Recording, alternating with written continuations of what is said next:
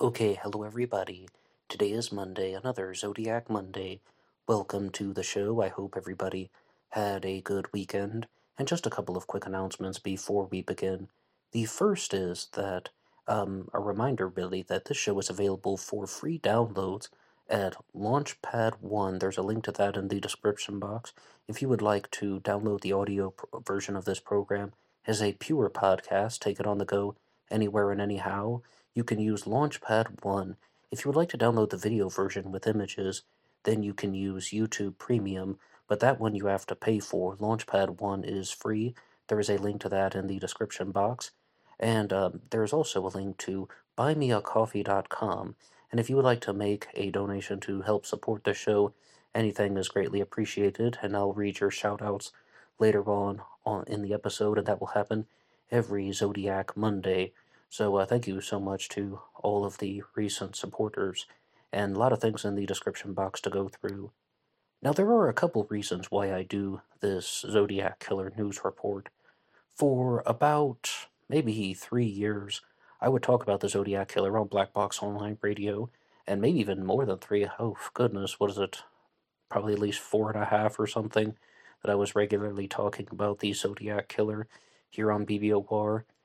And I did it mostly subject by subject. Like, I'll do an episode about Arthur Lee Allen, or I'll do an episode about Richard Gaikowski and the suspects, and then it turned into some of the other theories, and even some things like the psychological aspects of the case, or I even did the one episode on do they have the Zodiac Killer's DNA.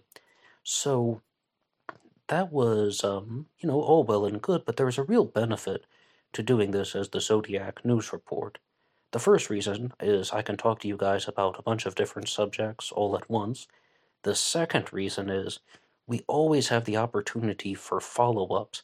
Say, for example, if there's something last week that can be expanded upon into this week's episode, why not go for it? And I would like to begin with discussing the Zodiac suspect, Xenophon Anthony. Last week on the news report, I was talking about Kelly Marshall's YouTube channel, and she is a supporter of the Xenophon Anthony theory. She believes that Xenophon was the Zodiac Killer, and she released 2 new videos talking about some of her evidence. She is most famous for the documentary Zodiac Rush to Editor, where she had attempted to solve the 340 cipher.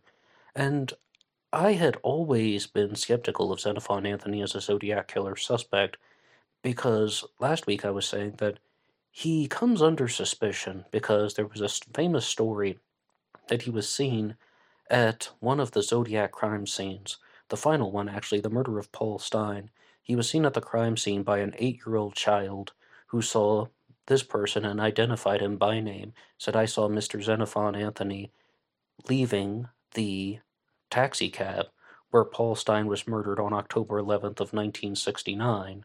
And what I did was I pulled up an article from crimeandtime.com that said Xenophon Anthony was not actually seen at the site of the shooting, like at the taxi cab.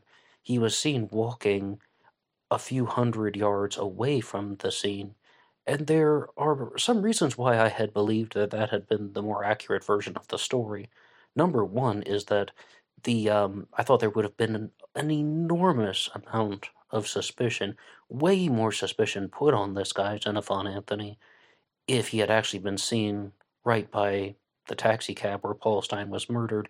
And the second is there was a big amount of press, again, around some of the other witnesses, most notably the Robbins kids who saw the Zodiac leaving the scene of the Stein shooting, again, the Zodiac's final crime, and they're the reason why we have those composite sketches of the Zodiac Killer, and we didn't really get that from this 8-year-old child.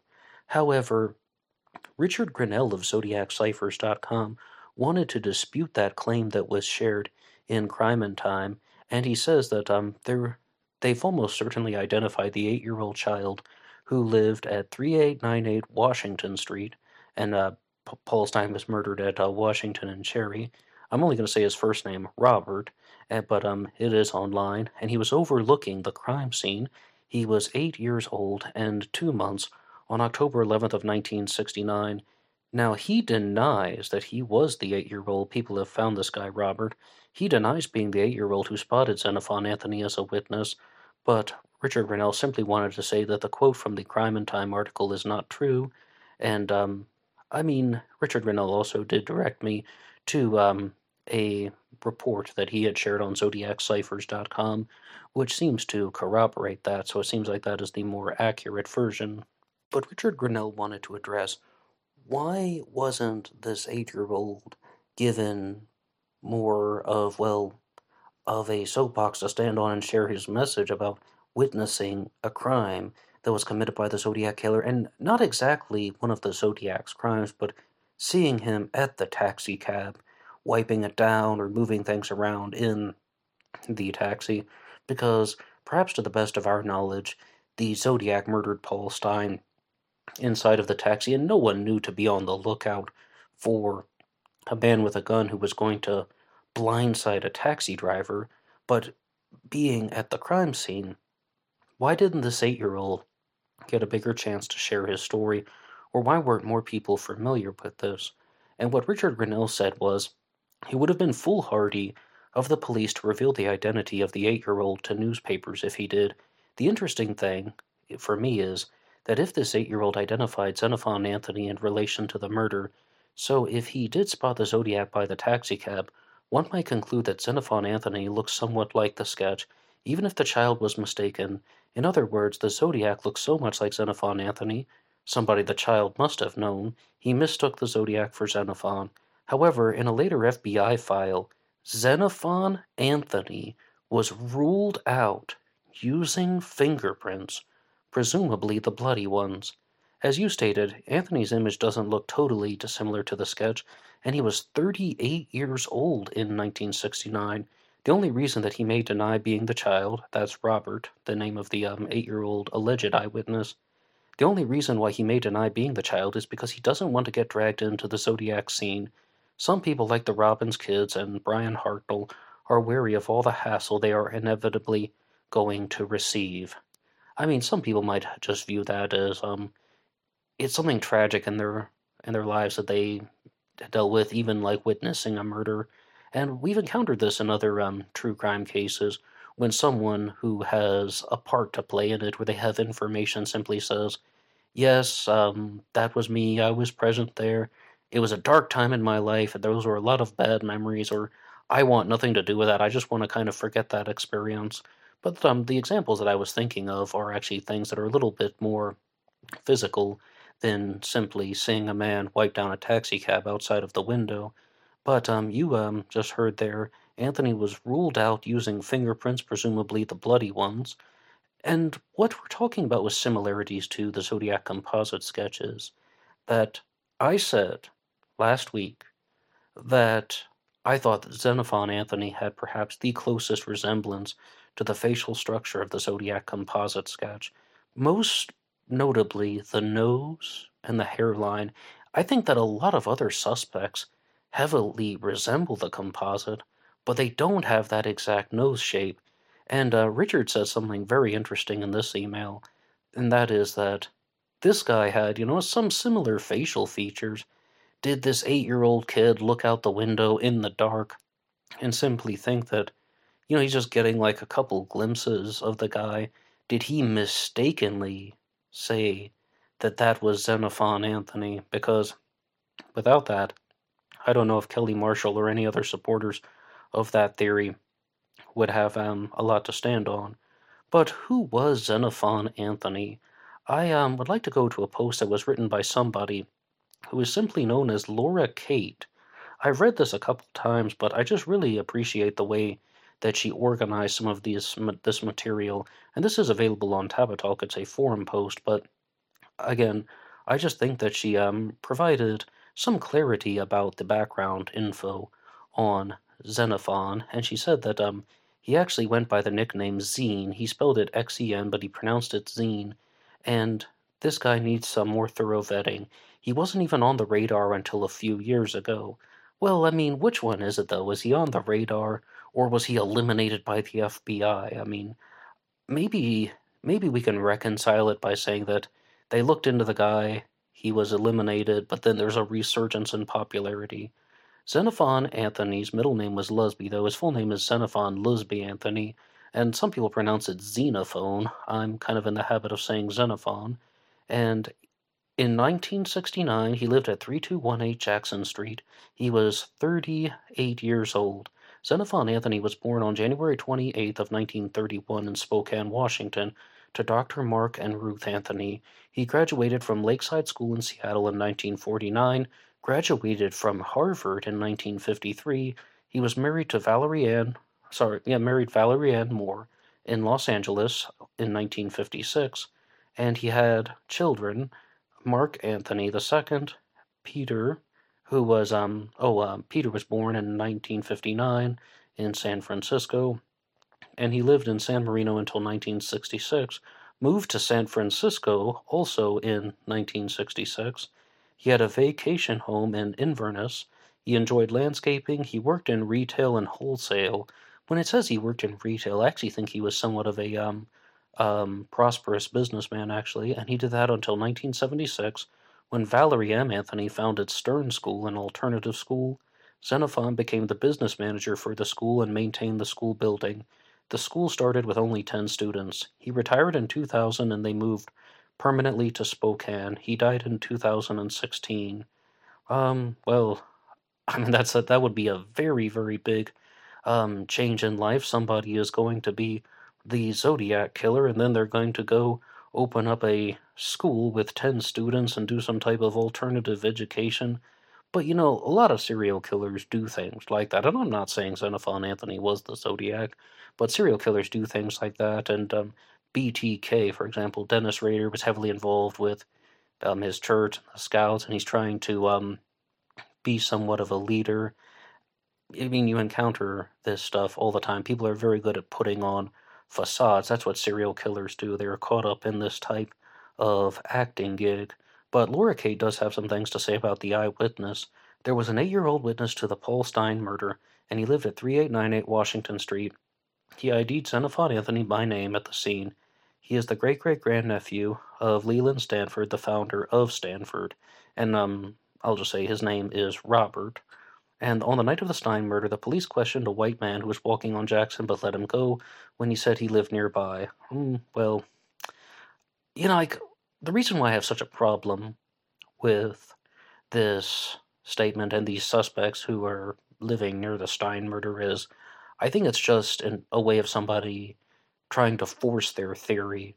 They're trying to provide some type of explanation where they're jumping to conclusions that, oh, the Zodiac evaded capture because he walked home. He went straight home after he murdered Paul Stein. And I don't believe that we have the exact amount of info and resources to do that. But one more time, this is a post that was written by Laura Kate, and you can get this on Tappa Talk. The full name is Xenophon Anthony. How come he was ruled out? I will share one thing with you is that some people say in the comment section that simply they don't think that he should be eliminated on fingerprints alone. How do we know that those were the Zodiac's fingerprints, even if they are imprinted in the blood? Could somebody else have touched the cab? I don't know. I think that is also making assumptions. But what do you think about Xenophon Anthony as a Zodiac killer suspect? And you can weigh in the comments section. Share anything that you like. If you think that he is a good suspect, please provide your reasons why. And if you think that he is a inferior suspect, please also provide your reasons, and maybe your comments will be featured in a future episode of Black Box Online Radio. To go into a different direction in the next segment here on this channel, I would like to talk about a couple suspects at once. And firstly, they are Richard Gaikowski, who is one of the more famous Zodiac suspects, and Ted Kaczynski, who was the Unabomber. And Richard Gaikowski perhaps became most famous because he was brought forward as a suspect by an informant known as Goldcatcher, whom we now know as Blaine Blaine. But one thing that I did not know was that not only did Blaine say that Gaikowski was the Zodiac and he has a lot of first-hand experience with him, Blaine Blaine was actually a suspect in the Unabomber case, and he has been sharing some recollections and telling the story online, and I would just like to read those things for you guys. I did not know this. So is this just common knowledge? I mean, if it is, excuse me, but I was completely unaware. In 1995, I was 58 years old. Everyone thought I was lying and that I had to be 49 or 50, including the sheriff and the FBI. So they arrested me as the Unabomber and tore my van apart. They called in the bomb squad and they slapped me on my face saying, "Shut the F up, Unabomber." In 1995, I was almost 59 and Kaczynski was about 52. Now he is 80 and I am 85. The circumstance around my Unabomber arrest in itself is a chapter in the upcoming book Goldcatcher and the Zodiac. From this bitter event, the FBI made it very clear the coincidences of what was known about the Unabomber and Zodiac were ultimately transparent, and I had come to the conclusion that the Unabomber and Richard Gaikowski, the true Zodiac killer, were totally different people. Keeping in mind that there was a wealth of facts from Gaikowski, who was an expert on the Unabomber, how he, Geik, cunningly convinced me for a short time that he, Gaikowski, was the Unabomber himself, and set up my arrest in 1995. By 1996, when Ted Kaczynski was arrested, the hardcore evidence demonstrated that Kaczynski had nothing to do with the Zodiac. And by then, the FBI knew about Gaikowski and how he used his knowledge to blind me, convincing me into thinking that the Unabomber was Gaikowski himself. The author promoting... Actually, I'd like to skip over that part and get back to this one here. And it says that there's just a little bit of trash talk against some other Zodiac researchers, but there is a conclusion that Kaczynski might have been the Zodiac, but his brother and mom, who turned him in, knew there was absolutely nothing to connect him to the Zodiac killer case. And those were the words of Blaine Blaine, the informant known as Goldcatcher, and you've been seeing the arrest article, or the article about his arrest there. And when he talks about being in the van, Goldcatcher lived in a van for a while, and he has posted some of those photos online. I personally felt that that was like looking at a museum. I was like, that's the van that Goldcatcher used to live in. I've heard stories about this for years. Now I can finally see it with my own eyes. This is unbelievable. But, no, I absolutely believe that they got the right person in the Unabomber case, Ted Kaczynski, and he has, was sentenced to, 8 life sentences.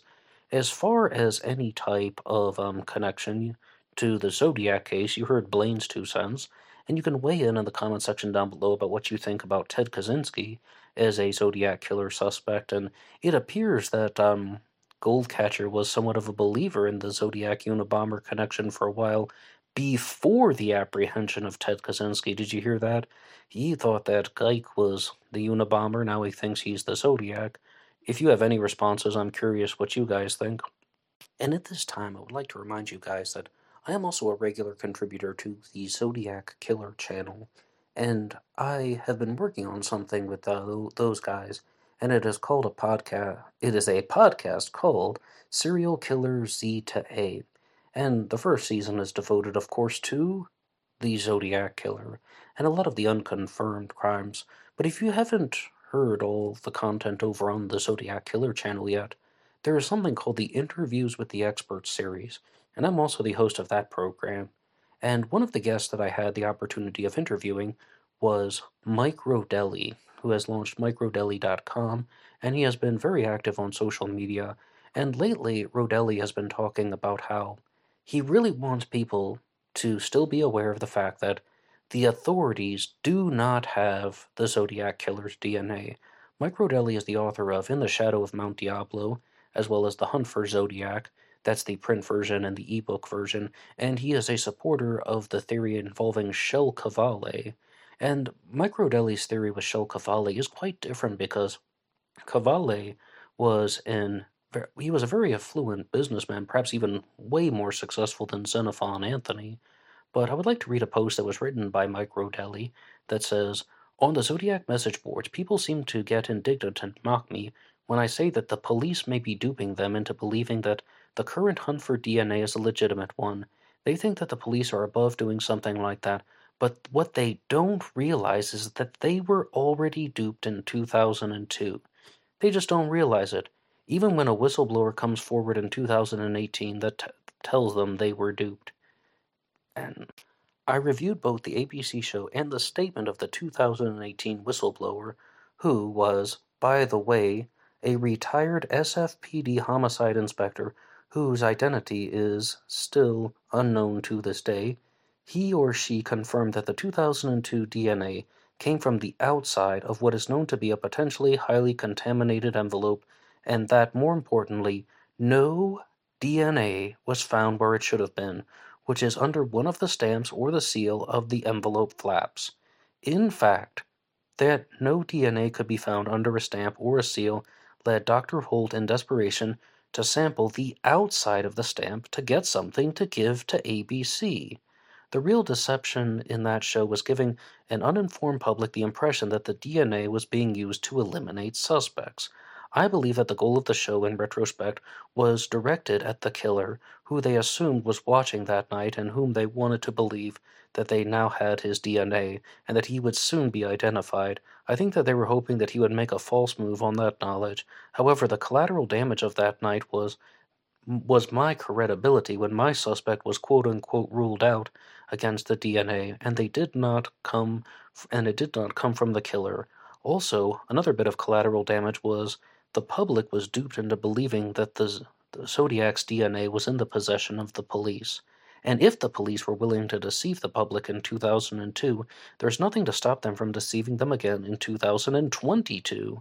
With this whole notion of re-examining stamps and envelopes that the killer did not lick, and getting DNA using more and more sensitive and modern techniques and in light of the case, but it's not. It's just a dog and pony show to keep the public stupefied into believing that only DNA can solve the case, when in fact there are other methods that can be used to do so.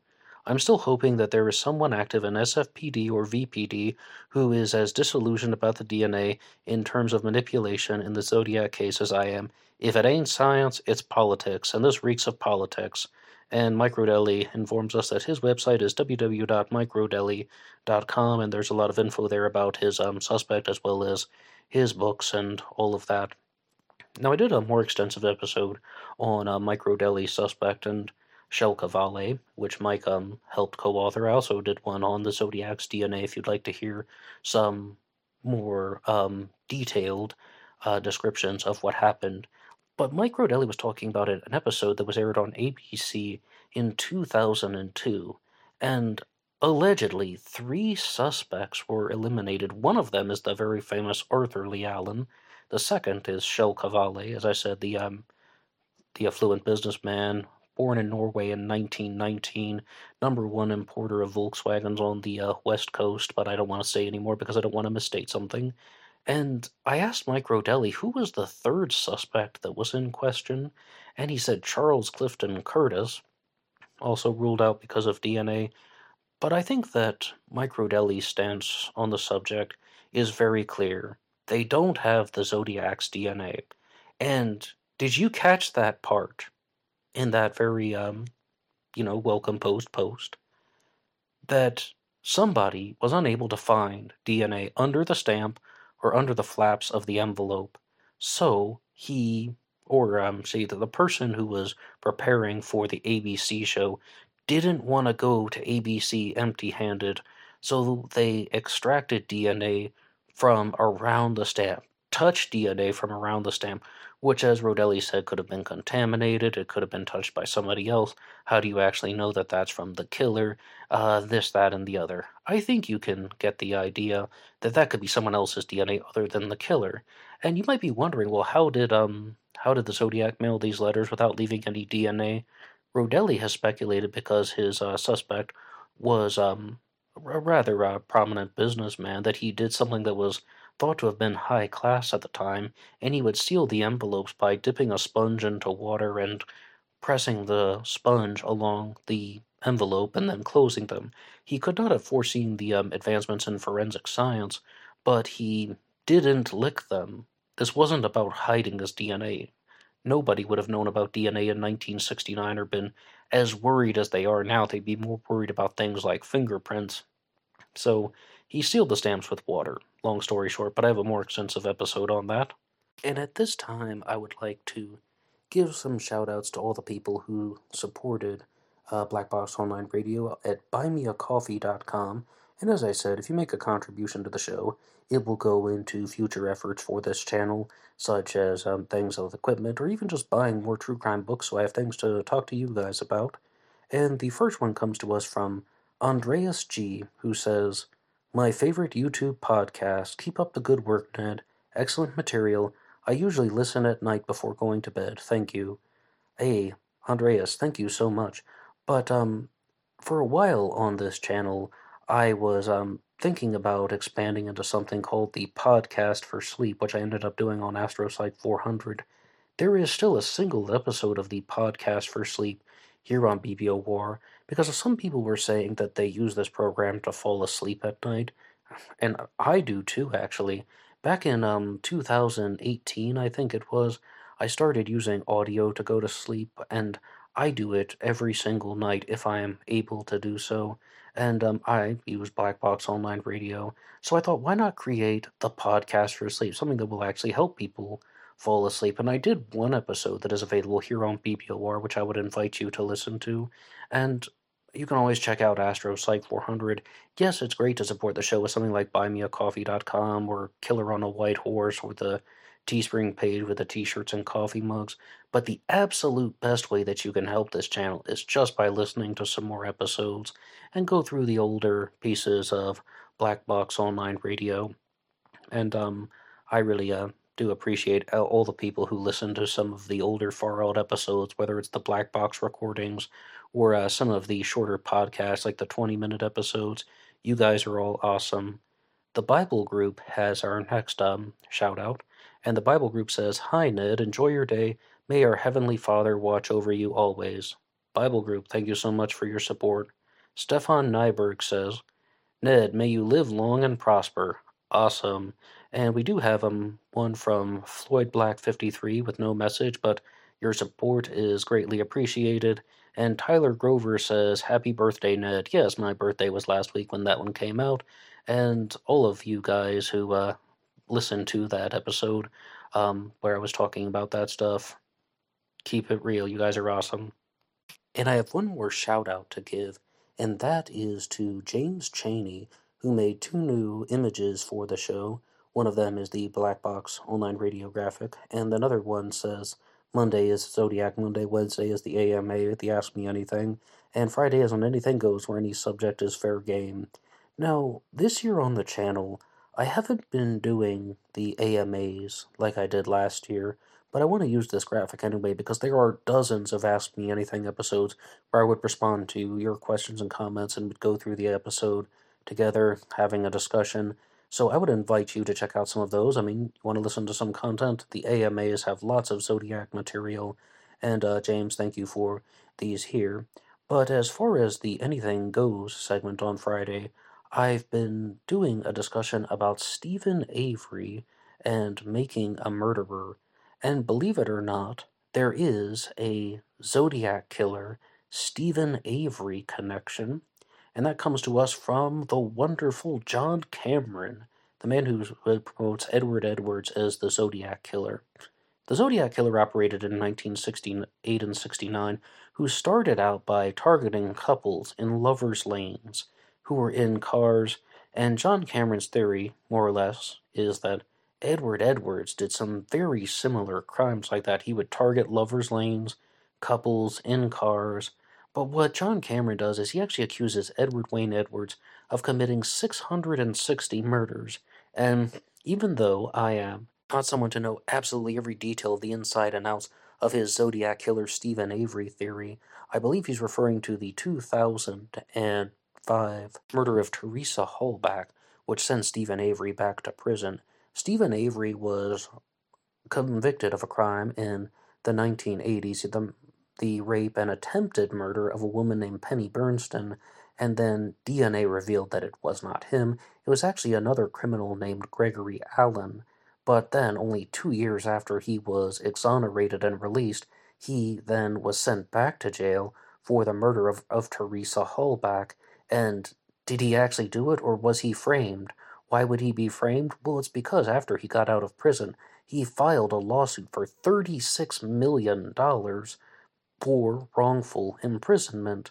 And John Cameron's theory is that the Zodiac killer, Edward Wayne Edwards, orchestrated the whole thing to get Stephen Avery thrown back in jail. Why would he do that?